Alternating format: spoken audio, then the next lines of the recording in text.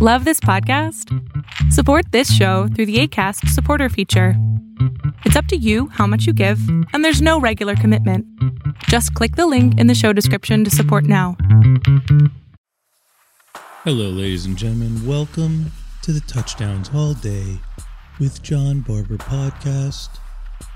The podcast that thinks that COVID-19 is a dick. And we're going to talk about it today.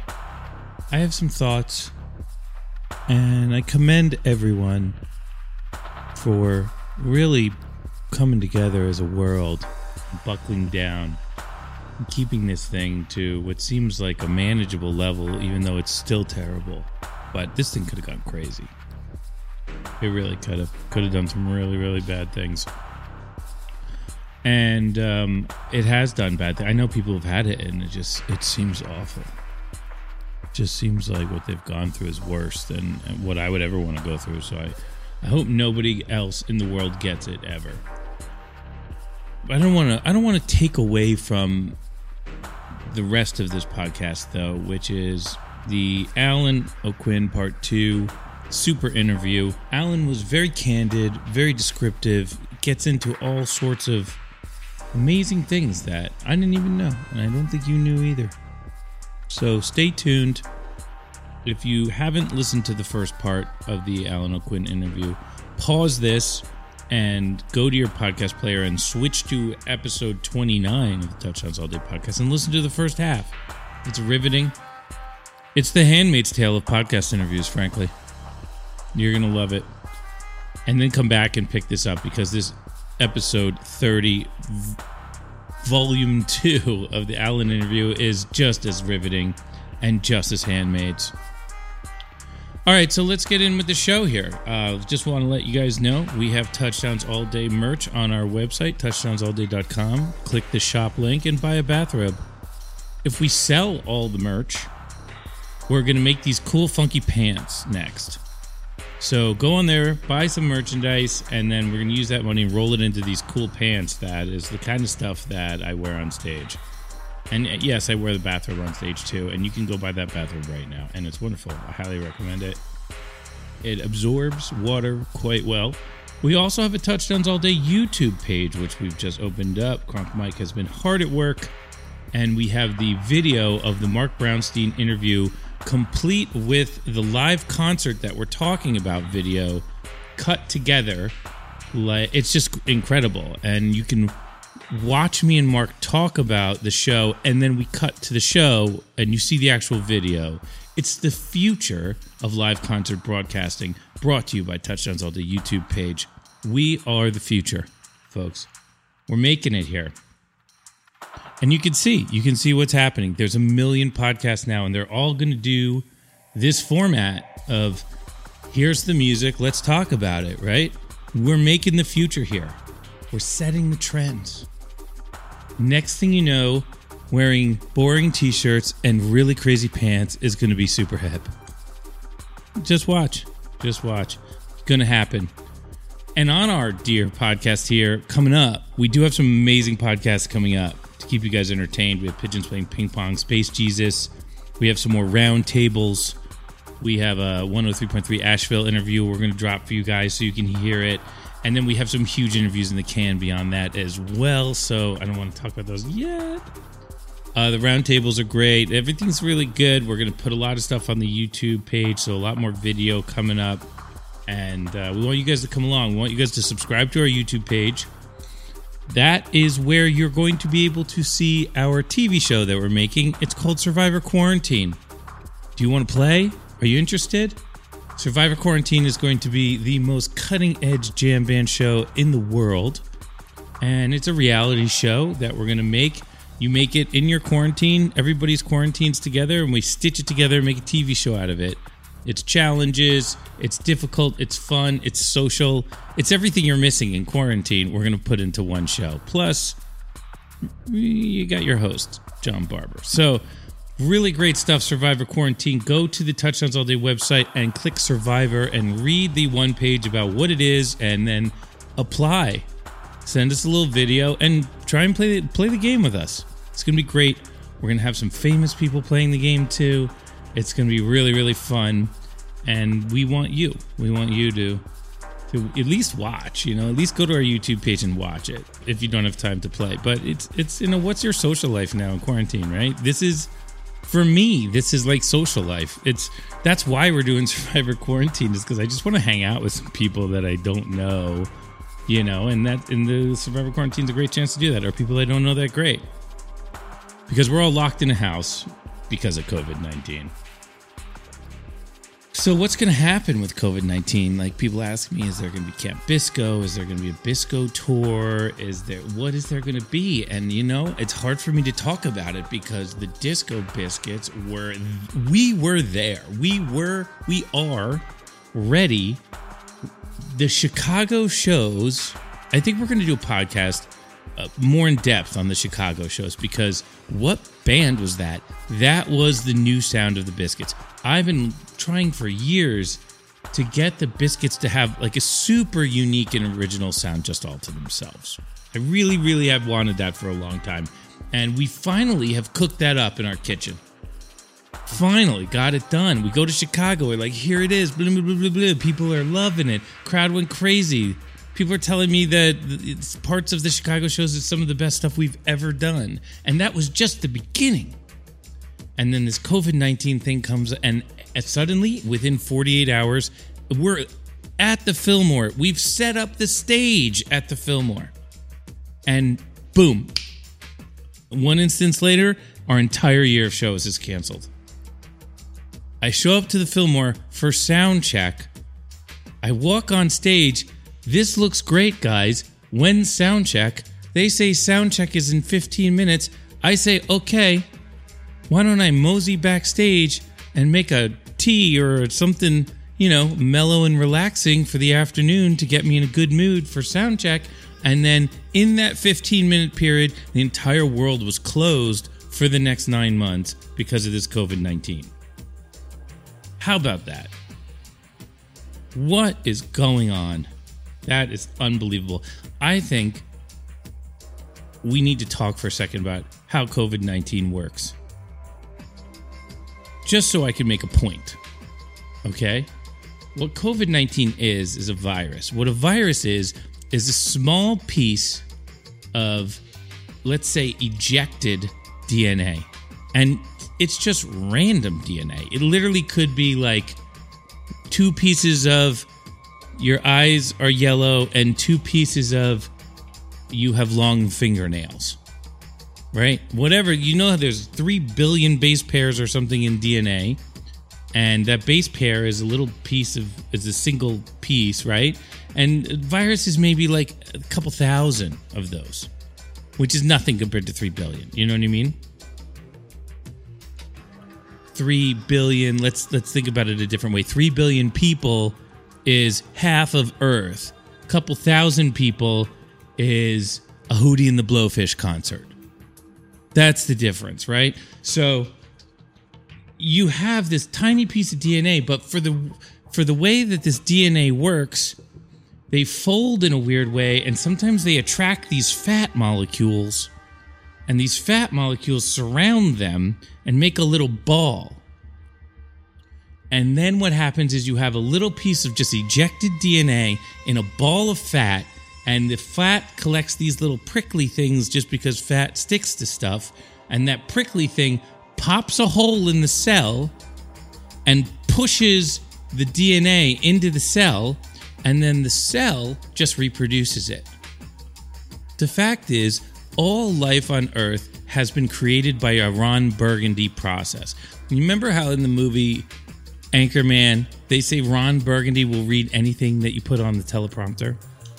Well, all life on Earth is based on these DNA replicators that will replicate any DNA you give them. So it's in your body, but another piece of DNA gets in there and it just replicates it. It doesn't care. Replicate, replicate, replicate, replicate. Oh no, sorry. I just dumped your bloodstream filled with COVID-19. Whoops. Sorry. Flaw. Huge flaw. That is how a human works. That's how a mosquito works. That is how a cucumber works. That is how every living thing on Earth works, is DNA replication. And it's got a flaw. It's got what I call the Anchorman flaw. And that's all that's going on here, folks. The whole world shut down in 10 minutes because the Anchorman flaw exists. And I think we need to worry. I mean, if you're an alien species and you're like, people are like, are aliens visiting Earth? Of course they are, right? Even the government agrees that there's aliens visiting Earth at this point. They don't fear us because they know, well, those guys are just a bunch of Anchorman DNA replicators, and we don't really need to worry about them because the only reason they're replicating themselves is because we haven't introduced any other DNA into their ecosystem yet. But the second you put another DNA in there, I could turn into a cat tomorrow because my DNA replicators don't care. They'll read anything you put on the teleprompter. And that's just what it is, folks. That's all this is. The viruses are not bacteria. Bacteria have needs and wants. They want food. They want to reproduce. Viruses don't want to reproduce. Viruses don't have a brain. They don't have anything else. It's just a little piece of random DNA that got caught in a fat molecule that got a little piece of pointy stickers on it. And that's happening so much in the world that there's millions of these things. And then it hits your cell. It pops into the cell a little bit, puts a little DNA into the cell. Because the cell's always osmosising, pulling things in and out of it, right? The cell walls are always pushing and pulling and get rid of this, take in the protein, push out the exhaust, if you will, right? That's what's going on. And then it pulls in this little virus, and this virus says, gotcha, I'm just a little dumb piece of DNA. And the DNA replicator says, oh, let me reproduce that 100,000 times in the next minute. And there you go. 100,000 times in the next minute. And then boom, it explodes. And then you have virus everywhere. Flaw. Huge flaw in all of life on Earth. And that's it. Sucks. Now I don't have a job. Talking to you guys on a podcast is what's left of my job, because thank God that it takes a flaw of this magnitude to stop the Disco Biscuits from what they were doing. You know what I mean? Because we were there. We were on the path. This summer was just pure destruction waiting to happen for everybody. Everybody was excited. I was excited. Band was freaking out. Everybody loved it. It was amazing. So we'll get back to that, folks. We will get back to that. Promise you. So, look, this interview with Alan, I love it. Can't wait to do another interview with Alan. Can't wait to hang out with Alan when we get out of quarantine. He's doing lessons on Live Lesson Masters if y'all want to hang out with Alan before quarantine is over. I don't know if he's sold out or not. I haven't looked, but he really knows how to play drums. If you want to be a drummer, you owe it to have a lesson with him. Guy knows everything. And in this interview, he does talk a lot about the different ways that he drums and what he does to get up and get into it. It's great conversation. So let's get to that. But first, I want to thank our sponsor. Our sponsor is Harry's Razors, harrys.com/touchdowns. It's just a better blade. That's it. It's just better. It's the same price. They're about $2 a blade no matter where you go. This one's just better. So listeners of my show can redeem their Harry's trial set at harrys.com/touchdowns. You'll get a weighted ergonomic handle for a firm grip, 5-blade razor with a lubricating strip and trimmer blade, rich lathering shave gel with aloe to keep your skin hydrated, and a travel blade cover to keep your razor dry and easy to grab on the go. For tour, go to harrys.com/touchdowns and start shaving better today. That's harrys.com/touchdowns.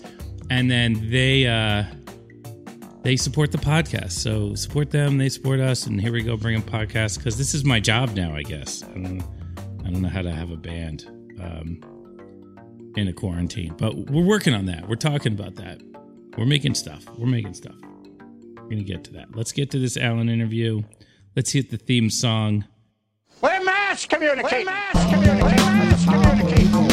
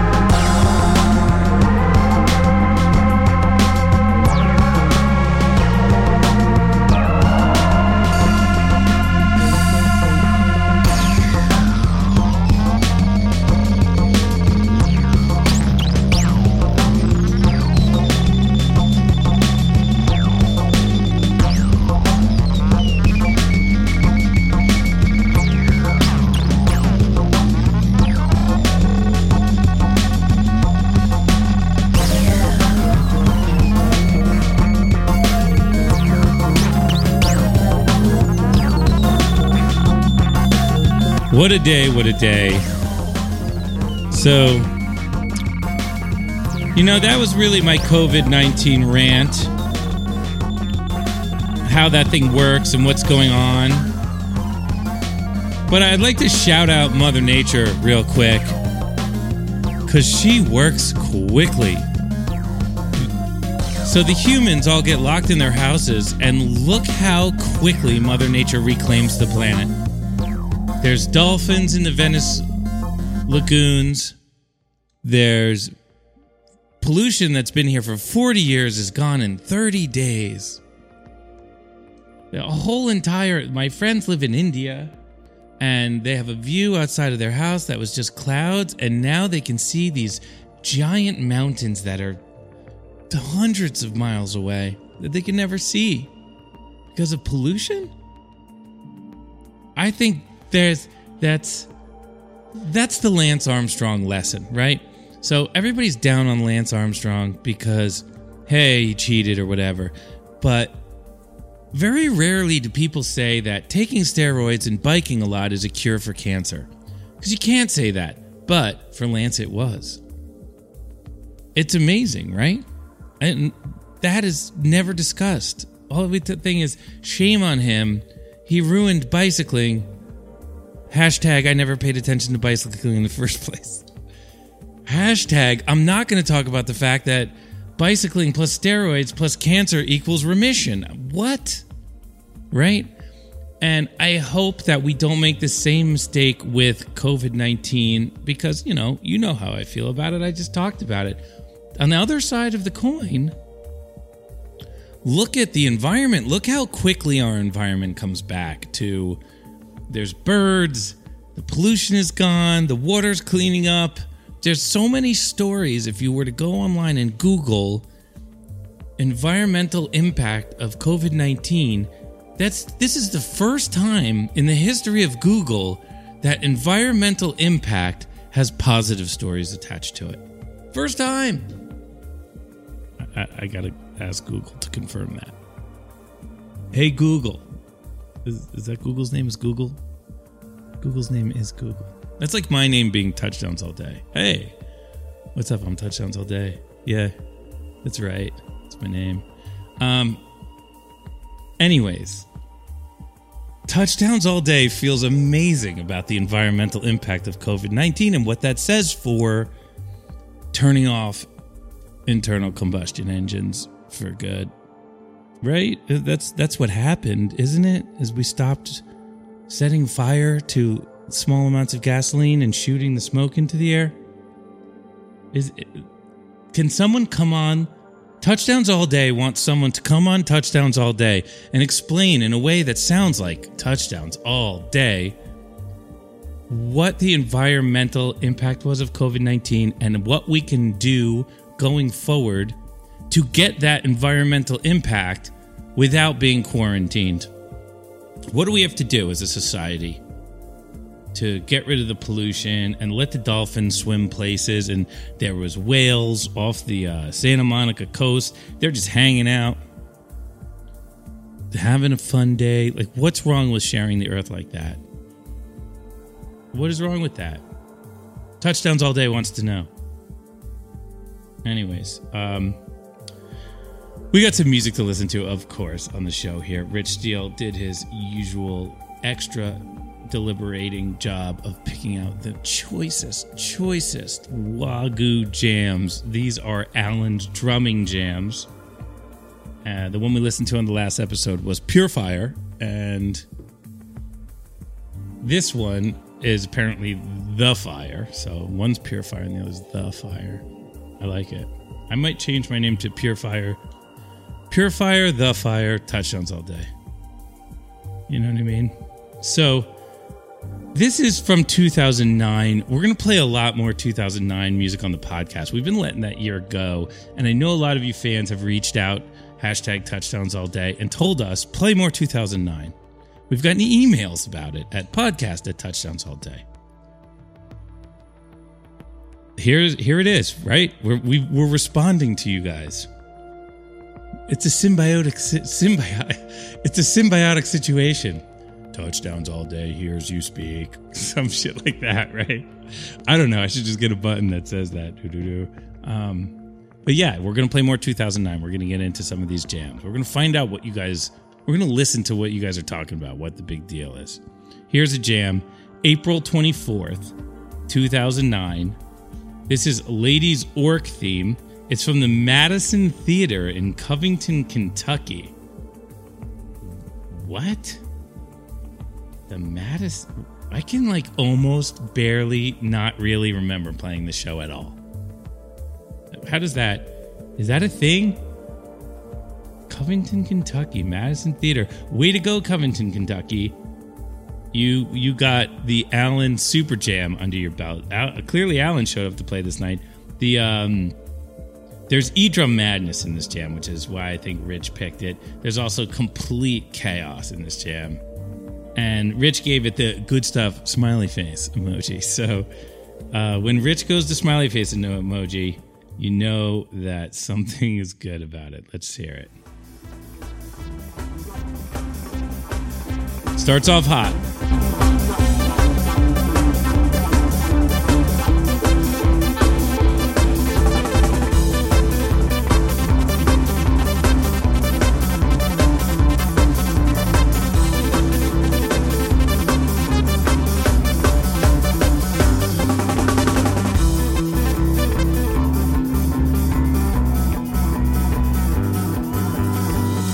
Love the break.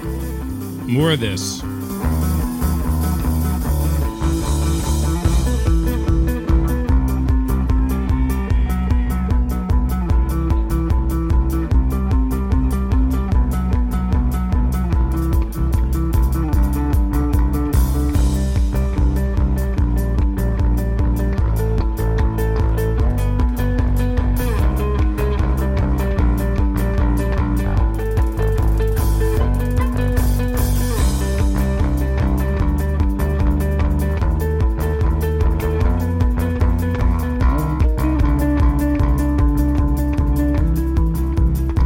Okay, real quick, for those of you who are like, what are these guys doing? What we're doing is not playing descending chords. Even though we're in descending chords. But we're trying to not play them because they're very sticky. Once you get into descending chords, it's kind of hard to come out of them because you all have to come out at the same time. You all have to really be on the same page. So you can hear us in the descending chords. We know it's cool what we're doing. We know we want to jam on it, but literally nobody plays the same thing twice because everybody in the band knows that if we stick in this, we're stuck. And nobody wants to be stuck. Look, we're going somewhere else entirely.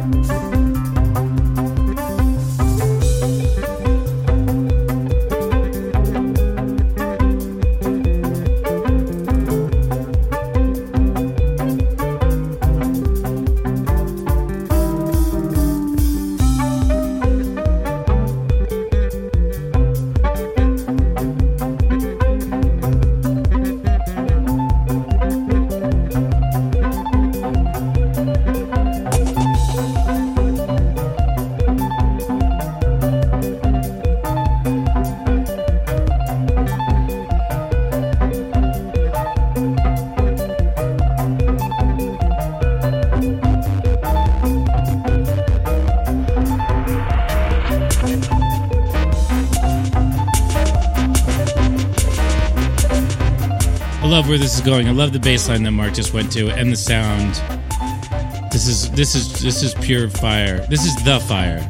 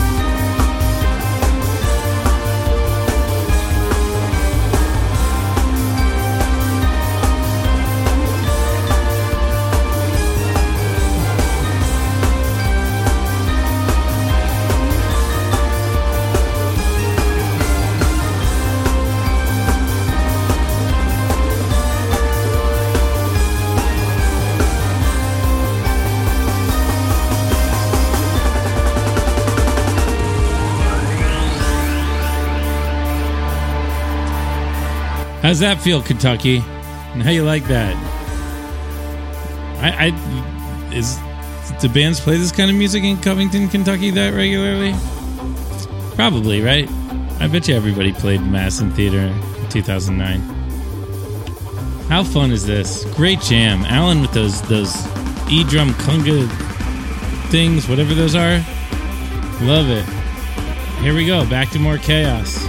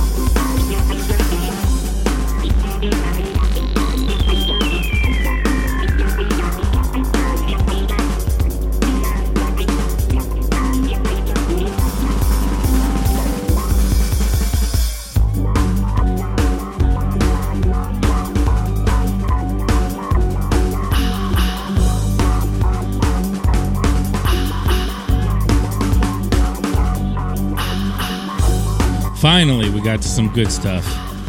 Here we go. This is what I'm in the mood for right now. Let's see where this goes.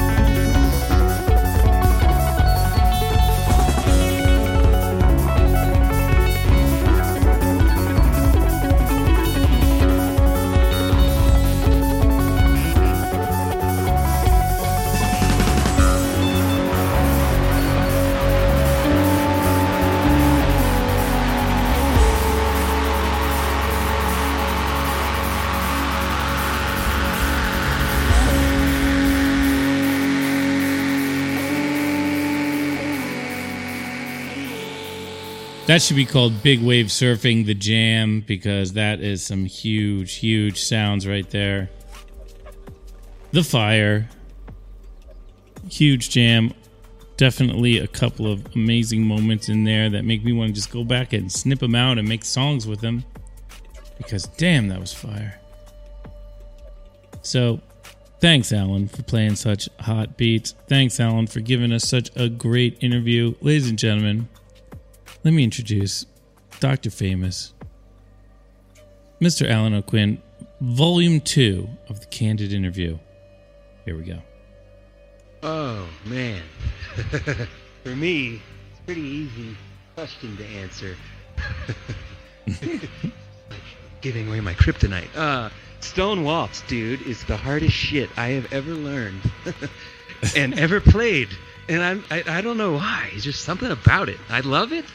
I think Stone and Waltz are both, but Stone is one of my favorites, but it's hard for me to play. I don't know if it's because it's the odd phrasing or what's going on, but dude, that's like, oh shit, here we go. Buckle up the seatbelt and hold on to the seat of your pants, for me when we play that one.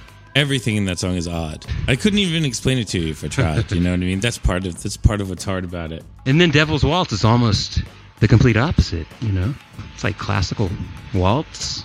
It's got this structure to it. They both have structure, but I don't know. Those two songs get me going all the time. They're hard for me to play too. I find them difficult. I think the hardest song for me to play is Sound One. Ah, yeah. That one's all right for me. Yeah, it's because I'm not really playing a guitar part. I'm playing a computer. Sammy did all on a computer, so it's like he doesn't care how fast it goes. The computer doesn't care. It's a lot of notes, man. Yeah, it's a lot of notes. So we have one fan asked us. They asked, "What is your approach to dynamics, and what's your opinion about layering in E drum as the dynamics push to peaks?" Kind of a specific question, right? Yeah. Go fans. So what's the approach to dynamics? Yeah, like to just talk on dynamics for a little bit. It's a lot with listening, If you're playing very quietly and sparsely, I can't be blasting on top of you, so I have to pay attention to what the fellow bandmates are doing, and then you can use them to just shape and change the music. As you've called, sometimes when we're just blasting and we're shredding, and then you've called us to just cut down to nothing. It makes the dynamics make a dramatic effect in that sense. Do you think there's a place in the dynamics, like when we're very quiet and we're very loud? Do you feel like there's a place for the E drums in? I think that's what they're asking. Like, is there a place in the dynamics where the E drums are kind of like very money when you layer them in? Yeah. Well, if we're in this real nasty groove and I bring in like a clap or a different snare drum on the right 2 or 4, it just makes that groove fatten up, so much more. And that's just one note, As far as the dynamics with the E drums, I mean, it just kind of all depends on where the jam is, I guess. So there isn't a set way to do it? No, definitely not. Because our music is changing, and sometimes we're building to a peak, or sometimes we're building to a whole new song completely. So it's just kind of like, if I'm going to E drums, I try to mix the E drums in with what I'm already playing acoustically. That way, when I go to E drums, it's not such a dramatic switch. And the same thing coming off of the E drums. Whenever we're kind of going towards some other groove or song, I try to get off the E drums and mix in the acoustic kit. That way, when I come back to the acoustic kit, it doesn't sound kind of like we lost the bottom end because the E drums dropped out. So. Oh yeah, that's got to be a constant thing, going back and forth between the two. Mm-hmm. And is the E drums? Is that multi-pad unit? Yep. That sits on the left? Yep. What comprises the E drums?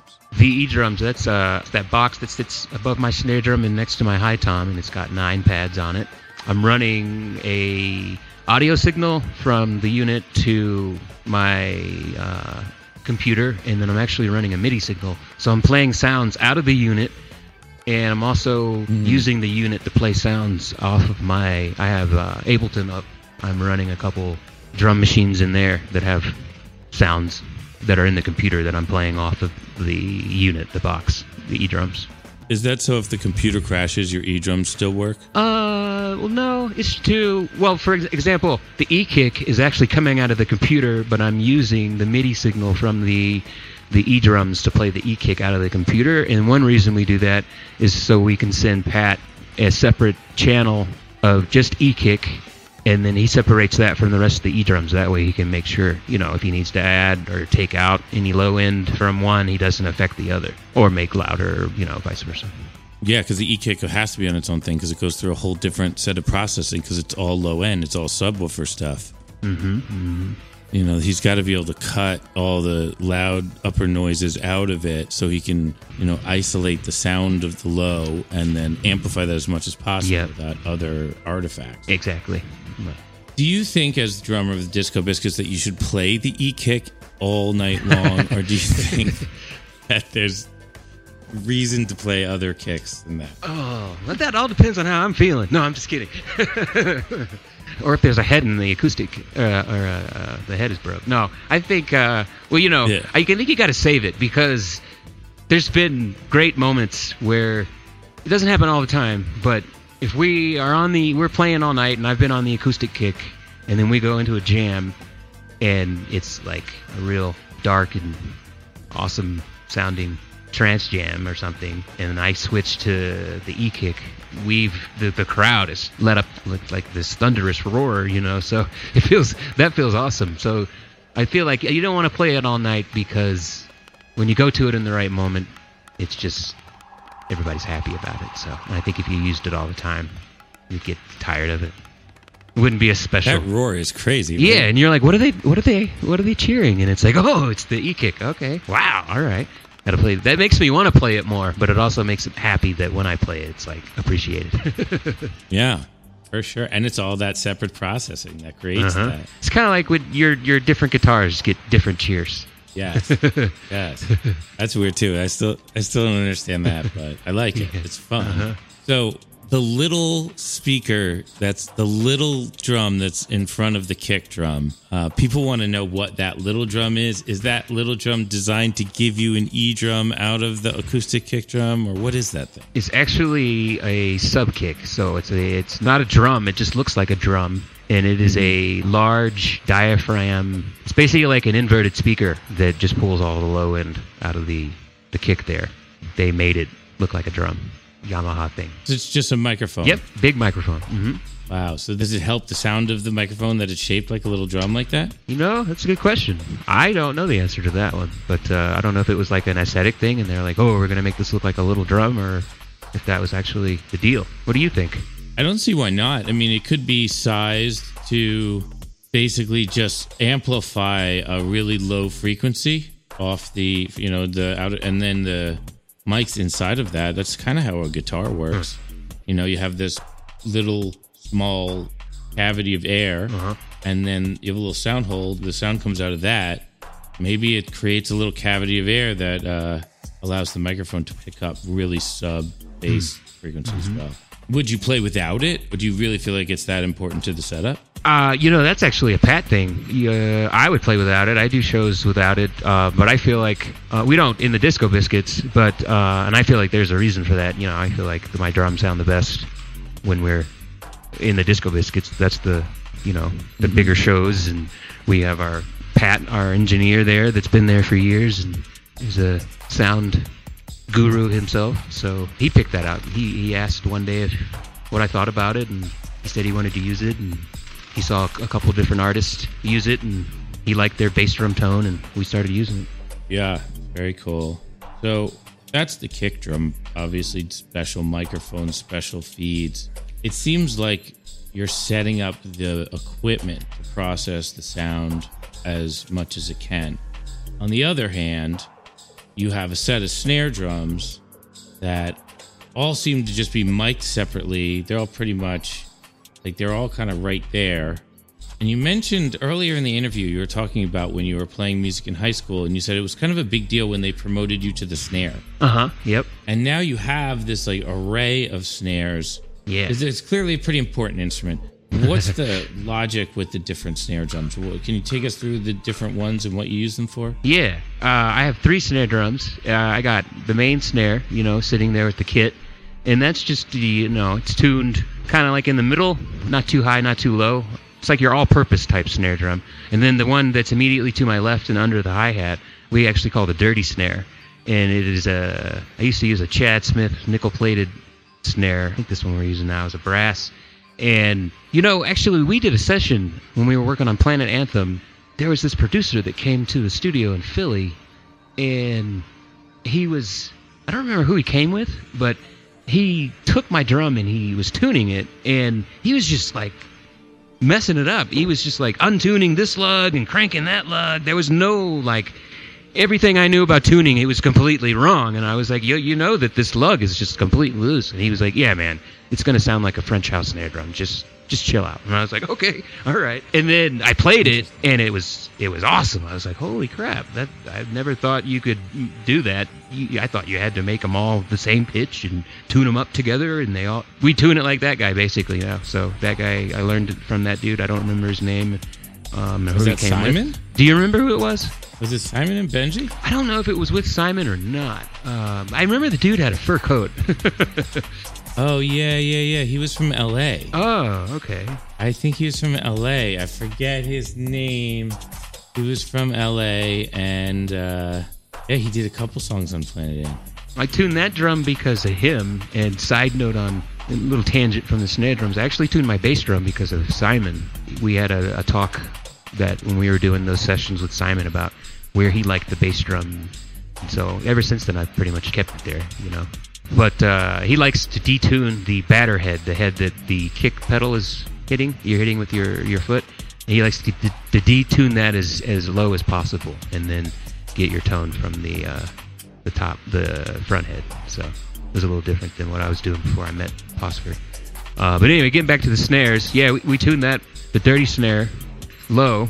And I like it. To me, it kind of sounds, the way we tune it, it sounds more like a dirty, like drum and bass snare, something that like Goldie would use or something like that. And then actually, I also like that for like if we're in like some loosey-goosey funk, I like to play that snare drum. But the snare drum that's on top of that is a 12-inch, and it's like a 12-inch popcorn, and I use that for like my firecracker or like drum and bass sounds. So, and that one's cranked as hard as we can get it without breaking it, basically. It's gonna explode one day on stage. Yeah, it might. So you have this wild setup on stage. What's your setup at home? My setup at home right now, it varies. On stage, it's a wild setup, but for a while at home, it was just like a 4-piece kit with, one crash, a ride, and a hat. So from like as many cymbals and drums and snares as I could fit on a riser to very basic minimum kit. But right now, actually, I have kind of a hybrid kit set up. I have an Alesis 6-piece E-drum kit that I play, and that has a ride and 2 crashes. On top of that, I set up a auxiliary snare drum. So it's in the dirty snare position, but it's actually tuned as a regular snare drum. And then I have my hi-hat and my ride. So it's kind of like an electronic kit with some acoustic embellishments, rather than an acoustic kit with electronic embellishments. And that makes it where I can practice and play, because I have a daughter and she's 2.5. So I can play like any time, and I won't be blasting my wife and daughter out of the house, basically. For sure, that's really great. You and I were talking the other day, and you say you have a camera in there. Yep. And you can do a video conference with another person while you're playing the drum. Yep. I actually have 2 cameras going. We did some drum lessons on Friday, and I have a camera on my feet, so you can see like the kick pedal and hi-hat pedal, and then I have a camera coming on coming on top, so you can see the top stuff. You're using this to teach people how to play the drums. Yep. Wow. So, when I teach people how to play the guitar, my number one thing that I'm trying to tell them is, if you're singing what you're playing, you're probably good. So that's the one thing you have to remember to do. As a drummer, when you're teaching your students, what is like the one thing you try and tell them to really understand? Well, kind of depends on where they're at. Time when you're starting out, or if you haven't played to a click, for years, it's easy to rush and drag. So, and especially when you're doing fills, you tend to like rush when you're playing that drum fill. So I would say you'd have to breathe. And when you say sing your guitar part, that makes me think they need to be able to sing their drum part, but they also have to have like enough independence to play the drum part. So it all depends on what level the student is at. If they're at a beginning level, then I'm trying to make sure they know where the time is, and I'm trying to make sure they understand the drum beat. But if they're at a level where they got like, the rudiments in check, and they have a couple of different grooves in their hands and everything, then we're trying to like play the melodies and more song structure. So is that when to put fills in while you're playing the beat? Yeah, phrasing and supporting the melody, basically. And just being conscious of your tempo, making sure you're not rushing and dragging. What level is like beat independent as a drummer? That's what I'm trying to get to. What level is it? The way I was trained, it was like, snare drum was like level 1. You had to get through the snare drum. And then you get your rudiments and everything. You can't play awesome guitar solos until you know your scales type deal. So you got to get your rudiments, and then you get your drum kit. And I think that's like level 2. So I think level 3, because at first you got some beats, but then you start trying to do something weird with your right foot, and all of a sudden your right hand wants to do the same thing that your right foot's doing. So to get past that, I think that's level 3. Okay, so I'm level 2.9. You're close, right? Yeah, I'm getting close. But I just want my feet to do stuff that's rhythmic without me having to think about what they're doing. And that frees up my hands to do stuff and not worry about my foot being attached to it. Yeah. That's a hard one, right foot, right hand. Separate them. Totally. Once you figure it out, it's like second nature. Do you feel like there are things in life where having this ambidextrous ability to move all your arms, where some people aren't even sure how many arms you have, some people doubt, is this total ambidextrous? Is this an advantage to you anywhere in life besides drumming? Well, yeah, definitely. I can stir oatmeal and play, dolls with Presley while turning the TV down and grabbing a carton of milk, and that's like almond milk, by the way. Or like I can be in my phone while driving, or be in my car while driving my phone, what am I saying? Yeah. That's what it is. It's totally what it is. Everybody nowadays, they get in the car and then they drive the phone instead. They forgot they were driving the car. So yeah, it helps in those situations. Signs all over the highway. Stop driving the phone and drive your damn car. Talk on the car. All right, that's fucking fantastic. You have the set there. You're teaching people. You have cameras. And you're doing lessons on the livelessonmasters.com website. Yep. Thanks to Mark and Alicia there. It's working. Yeah, it's working great. It was a lot of fun. I had a couple of drum lessons on Friday. There in my computer, and we were going back and forth, and I really had a good time on Saturday. I had 2-hour lessons. So next week I got a couple more students, and hoping that I'll get some regulars and teach and watch the changes and watch them get better, and that'll be cool. I love that. That's great. What are the drummers? Do they want to learn like songs? Do they want you to teach them like basic stuff, or just whatever they want to do? I had 2 on Friday, and one was interested in actually like drum and bass and developing like independence on the drum kit. So like what we were talking about with the right hand and the right foot. And then the other student was kind of specifically interested in technique, wanted to hone in on her rolls and diddles, and she wanted to make her hands faster. So I kind of gave her some marching band stuff that I used to do that really strengthened my hands pretty quickly. So, and then I have a lesson next week. That guy is just specifically interested in E-drums. So we'll just work on E-drums, and he wants to like see how it runs into Ableton and what my setup is all about. And then I have another guy next week that's interested in strictly snare technique. It's amazing. Yeah. If I was a drummer, or even wanted to be a drummer, I would take a lesson with you, because you're such an encyclopedia of stuff. How could you not learn something? It'd be impossible. Thanks. Really great. Before I was in the Disco Biscuits, I taught actually for 10 years. Oh. Right out of high school. I had like 50 students a week. And I did some at the high school. I would float around to different high schools around Columbus and have students there. I would like drive to their houses and teach them in their house. And then I also did like percussion ensembles through middle schools and high schools, and I did like drum lines and would like take them to competitions and got some best in class rankings and stuff. So, but then once I joined Disco Biscuits, I had a couple students here and there, but it wasn't like before I was in the band. So this is cool. It's kind of like I'm kind of getting back to like the roots stuff, kind of stuff I was doing right out of high school in college. Yeah, it makes you think about all that stuff, right? And it's now you got to Yeah, I have reconnect with it, and it's good for me too, because I actually haven't gone over some of these exercises in a few years, so it's cool to go back and look at it, and I feel like where I would love to be out there playing shows with you and Mark and Aaron and crushing it in front of all of our fans at this time right now, with the lessons and the website that Mark and Alicia made. It's going to give me the ability to become a better drummer, because I'm going to be teaching other drummers, and I'm going to be going over things that I don't, when I sit down to kit, I'm kind of practicing songs and maybe some solo ideas, but I'm not really specifically like honing in on a certain exercise that I used to play, like 20 years ago. So this gives me a cool opportunity. That's awesome. Okay, so we really got through all of the questions. Cool. We really got into a lot of stuff. We talked about your upbringing, all your drums, all your jam sentiments.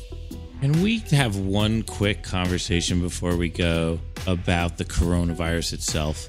All right. What is your take on this pandemic? How do you feel about the whole society and the whole world shutting down all at the same time, all within a week? How did that make you feel when it happened? When we were in Philly and we were going to do the shows, but we wound up being in the studio, it was surprising to me how fast everything shut down. And that was kind of worrisome at the same time, too, obviously. It was just so fast. I just couldn't believe it. As far as the coronavirus, being an asthmatic, it's something extremely scary. I mean, it's scary to everyone. I would think it would be, I think you should be a little scared, at least be responsible about how to do things right now. For me, it's actually, in 2010, I went to the hospital, 2009, when we did those New Year's shows, and I almost died. My dad actually revived me on the way to the hospital with CPR. He kept me alive, and I was in ICU for like 7 days or 8 days or something like that. And I had like a near... When did that happen? That happened, I think it was our New Year's run. I didn't play the shows. It was our New Year's run from 2009 going into 2010. I think it was that one. It was like at the Terminal 5. Right. And you played with Deitch and Greenfield. Uh-huh. And what happened to you that week? I don't know if it was a combination of traveling, and rehearsing. We were getting ready for the shows. My allergies are pretty sensitive to like dust and stuff, and I don't know. I had some sort of allergic reaction that it just triggered some asthmatic problems, and for some reason, I don't know if it was my immune system was weak, or I don't know why it got so bad, but it just got bad fast. And I wound up that Christmas Eve, I had an asthma attack to the point where it was like an asthmatic seizure, and I had to go to the emergency room and ambulance. Sandra had to call 911, and they picked me up. We went to the emergency room. They stabilized me. It was Christmas Eve, and they were like, "Wow, you're stabilized. We feel like you can go home. You don't want to be in the hospital on Christmas." And so, of course, we were like, "No, don't want to be in hospital on Christmas." They sent me home, and then the next day was Christmas, and I wound up having another asthma attack, and it was worse than the one from the day before. Luckily, my parents had just gotten there, and Sandra's parents too. We were about to have like Christmas Day type stuff. Sandra couldn't get to the phone fast enough to get the ambulance there, so she drove me to the hospital with my father in the back of our car performing CPR on me, and I went to the emergency room, and they put me on the table, and I actually had what I can only assume is a near-death experience. I was out in La La Land. I had no idea what was going on, and it was like I was in this body of water, or I could see this body of water, and all of a sudden these 4 like squares came up to the surface of the water, and the 2 on the outside lit, and then the 2 on the inside lit, and then once the 2 on the inside lit, it was like I woke up and I was on this emergency room hospital table, and there's all these people above me, and they were just about to stick the ventilator down my throat because I wasn't breathing on my own, and I snapped out of it. I had such a allergic reaction. They couldn't just obviously let me go back home, so they put me in the hospital, and I had to fight it for the next week, basically. And you guys had to get another drummer to play the shows. I got off on a tangent there, but for me, this coronavirus is very scary. It should be scary for all individuals, but for a person with asthma, it's a very scary thing, because all I can think about is, if I get it, am I gonna die? Am I gonna be in the situation that I was in 2009? And that was pretty scary. Right, it's a respiratory illness, and that doesn't work at all. Right, and the symptoms, and I've been reading, and I've had to stop watching the news and stop reading. It's been kind of too much for me. I just kind of get the information that I need, and then I, got to turn the news off. I can't, be a news junkie, because it's just too much right now. I feel like, and I don't know if this is the right call, but I feel like everything does. I wish they would just shut everything down. Just do it. Get it over with. Instead of having California shut down, and then New York shut down, and then Colorado shut down. To me, it seems like it makes more sense to shut it all down at the same time. Everywhere, all over the world, we're all shut down at the same time.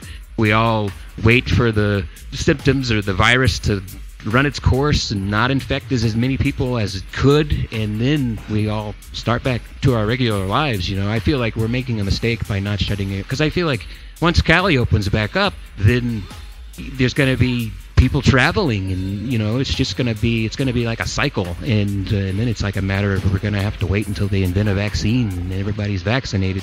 So it's very scary. It is very scary, and I wonder if it's going to be here to stay. Every year we have this coronavirus month. Right. I wonder how can you get rid of it completely. It's like you're going to have, it's like, obviously it has to become like a, you get your flu vaccine every year or you don't, and then you get your coronavirus vaccine every year or you don't. It's weird, because I thought a vaccine was just a little bit of the illness. That's what I thought too, yeah. So what's it so hard to make a coronavirus vaccine? I don't know. Yeah, I mean, look, we're not going to make one with a guitar and a drum kit. That's for sure. Right.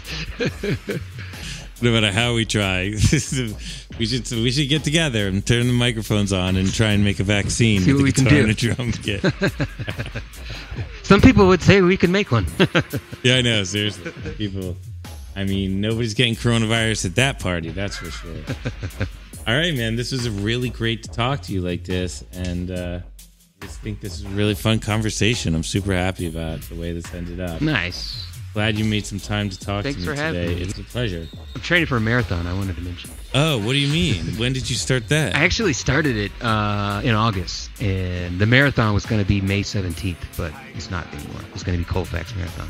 I don't know if they've canceled it, Wow. but I'm still training as if it is May 17th. Even if they don't cancel it, I don't think I'll run the Colfax Marathon. I think I'll run a marathon that day, but I don't think I'll join the race. How many miles do you run a week right now? On Tuesday, I did 19 miles. In one run? In one run. And then I have off days where I do some workouts when I'm not running, upper body, lower body, and then a total body day. And then I have 2 other days a week that I do 8 miles each day.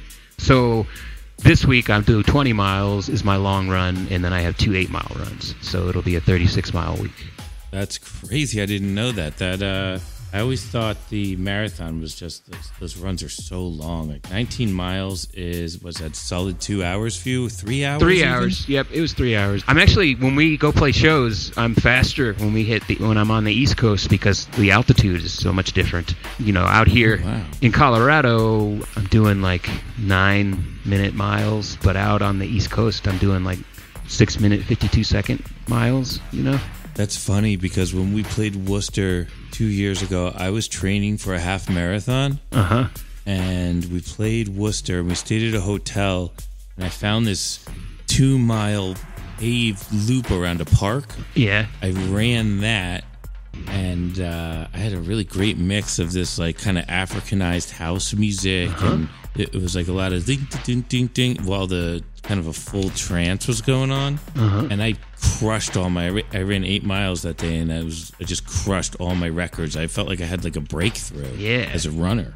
And you're saying that's the East Coast, that's running on the East Coast. Yeah, it's easier on the lungs out on the East Coast for me. So actually, you know, I was listening to like audibles, like books while I was running. The breakthrough actually, which is kind of ridiculous because I play drums and stuff and I play in the Disco Biscuits, but the breakthrough was putting music on and running to music, and I found I was much faster to running to music than I was listening to a book.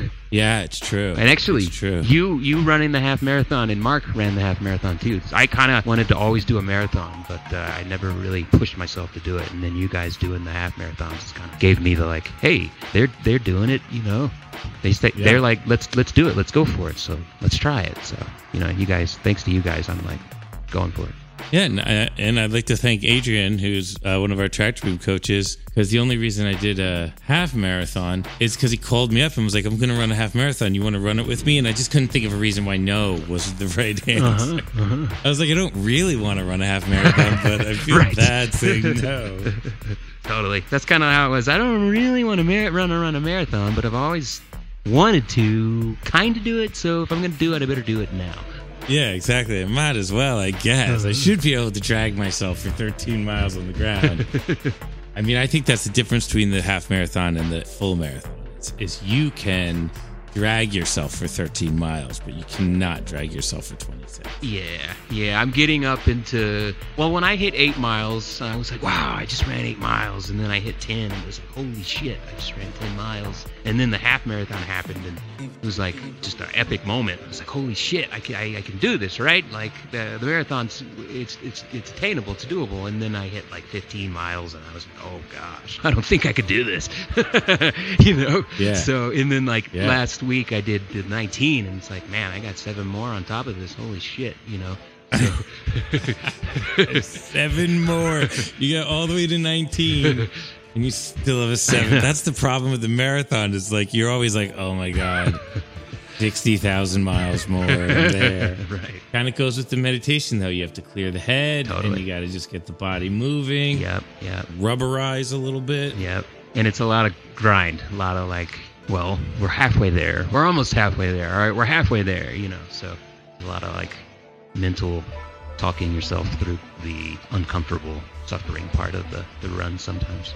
Being in Colorado, it's kind of mountainous, so there's a lot of hills on the run, and they definitely toy with your grit, you know what I mean? They kind of make a wimp out of you sometimes, so make you want to stop, and you got to kind of push yourself. You run on the street in Colorado? I do. Well, you know, when it's like snowing and stuff, I have a treadmill. But, you know, if it's the sun's out and there's no clouds, then it'll be easily 60 degrees. So I'll go run outside. Amazing. I didn't know this. Congratulations. I hope you get your marathon in May. That sounds great. Thanks, man. It was supposed to be the week after we, you know, were playing Colorado. So it was going to be this, like, wonderful, epic week for me. But it'll still be epic. It'll still be great. I'll run a half marathon on the same day. I've been out jogging. I've been hitting some miles recently. All right. You know, I had a 9-minute run going the other day where I was running in that range. Yeah. I was feeling it a little bit. Cool. That's, you know, it's something I'm trying to add back in to my current setup. But they had this great running track across the street at the school, and because of COVID-19, I can't run on the track at the school. They had a track here I was using. There was an indoor track I was using here, because doing 13, 14, 15 miles on a treadmill can obviously get very, very boring. So, not that doing it on an indoor track is that much more exciting, but there's like people, and there's like basketball and volleyball and stuff going on, so it's kind of takes your mind off it. But yeah, they closed that down too, so.